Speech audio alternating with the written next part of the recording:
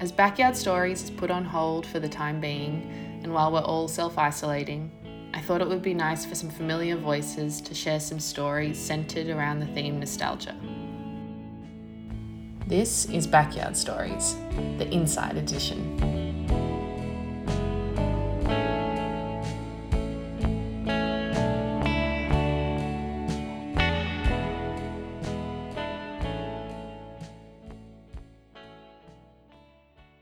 There's something to be said about looking to the past to guide our future than ignoring the past and making the same mistake before telling ourselves, next time will be different, I promise.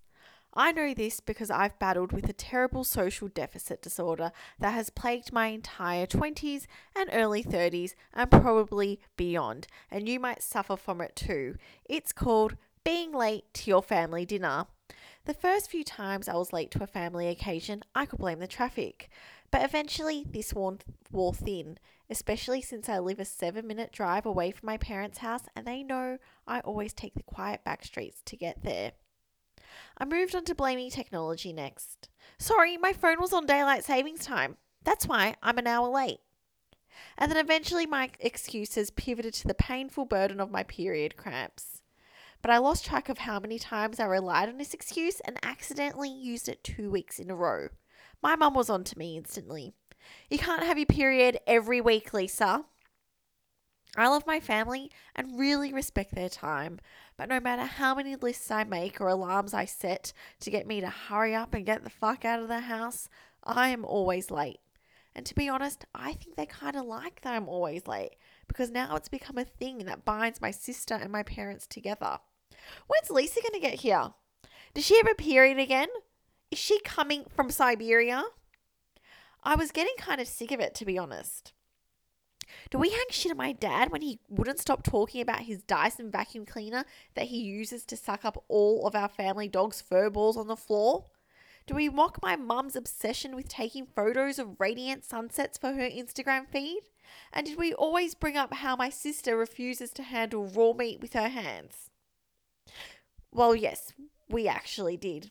Mutual grievances unite families, but I was determined to flip their universe upside down by becoming an early person. I chose to debut my new personality at my mum's birthday. What a gift, I thought. For this special occasion, we planned to have dinner at our favourite Thai restaurant in Brunswick East. We've gone there a lot over the years that we've memorised the menu and practically know what we're going to order 48 hours before we are even seated at our table. The chicken pad thai is excellent, but perhaps it's the handwritten sign that hangs over the toilet and reads, "Please, no number twos," that really gives this place its charm. But I digress. I was ready to be early. I was ready to impress. Dinner was booked for Friday night at 7 p.m. and in attendance would be me, my parents, my sister and her boyfriend, and my nonna, who kind of refuses to eat anything that's not Italian but can be convinced fried squid is calamari in an Asian setting. The drive from my apartment to the restaurant is about 17 minutes according to Google Maps, but I left 35 minutes early. This would give me enough time to park the car and then walk to the restaurant without sprinting, hyperventilating, and choking on my vegetarian spring roll during entree. I was in the car driving by myself with the radio blasting the go-betweens. It was actually pretty good music to set the tone for my rebirth. And as I drove through Essendon, Moonee Ponds, Brunswick West, and regular Brunswick, I felt this unfamiliar feeling come over me. I felt relaxed.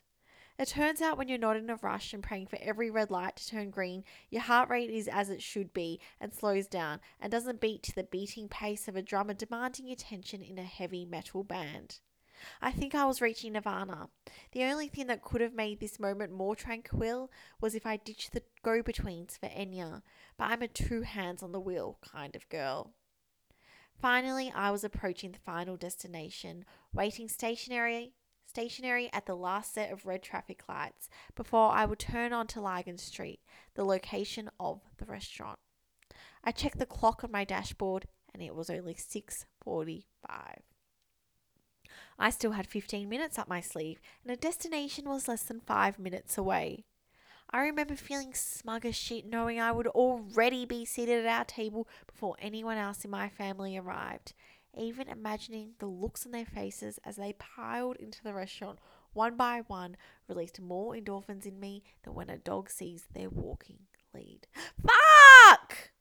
My body halted forward over my steering wheel. My car violently smashed forward. The car in front of me drove off unscathed as the traffic lights turned green, but I sat frozen. What the actual fuck? I looked in the rearview mirror and was blinded by the bright headlights way closer than they should be.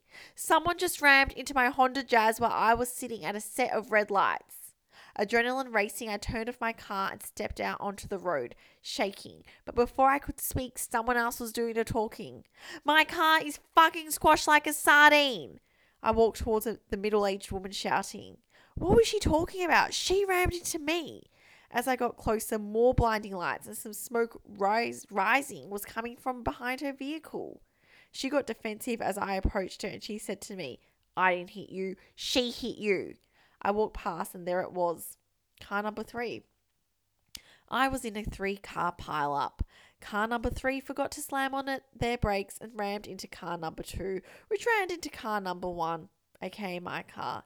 Car number 2 was rammed from both ends and really did look like a can of squashed sardines. Just as the owner of car number 2 was screaming, my fucking car, I knew I had a bigger problem. I was going to be late to family dinner. I'm not sure what pissed me off more, my banged up car or the heavy disappointment of being late. I call my mum. Happy birthday. I've been in a car accident. Oh my God, are you okay? Yes, we're all fine, but I'm going to be late. Can you order me a chicken pad thai and coconut water? I hung up. The driver of the 3rd car emerged, a woman in her 60s. She was panicked and freaking out. It's not even my car. Me and the owner of car number 2 looked confused. We also looked at the 15 cars that were stuck behind us. Maybe we should pull over and swap details, I suggested. Car number 2 was right on my suggestion. Yes, I hope she's insured because my car is a fucking write-off. I pulled over to the side of the road first, got out and waited on the footpath. Car number 2 pulled up behind me and joined me on the footpath. That's when car number 3 followed, but instead of pulling up behind us, lost control of her car, rammed into car number 2 again, which ricocheted and rammed into my car. I was in a 3-car pile-up, twice. Car number 3 was smoking from the bonnet. Get out! Get out! We shouted to the overwhelmed driver. She stood out, panicked. Oh my God, it's my friend's car. I can't believe I smashed it. And you smashed ours, said the owner of car number 2. By this stage, my brain fell out of my head and I wasn't sure what to do next. What did they do in the movies? Get proof. I'm just going to take some photos of the accidents for insurance, I said. Oh my God, what am I going to tell my friends? Said the car number 3 owner. Or not owner, almost in tears. Owner number 2 turned to me and says, she wants sympathy? Hello? She smashed into us. Well, it was by accident, I said. Car number 3 was unimpressed. Actually, make that car number 2. Really? Because she did it twice. I had a shitload of poorly lit photos of the wreckage on my phone that looked like the high school art project of an emo 16-year-old. My insurance company is going to love me for this initiative, I thought. Someone else suggested we swap numbers and addresses too, which we did.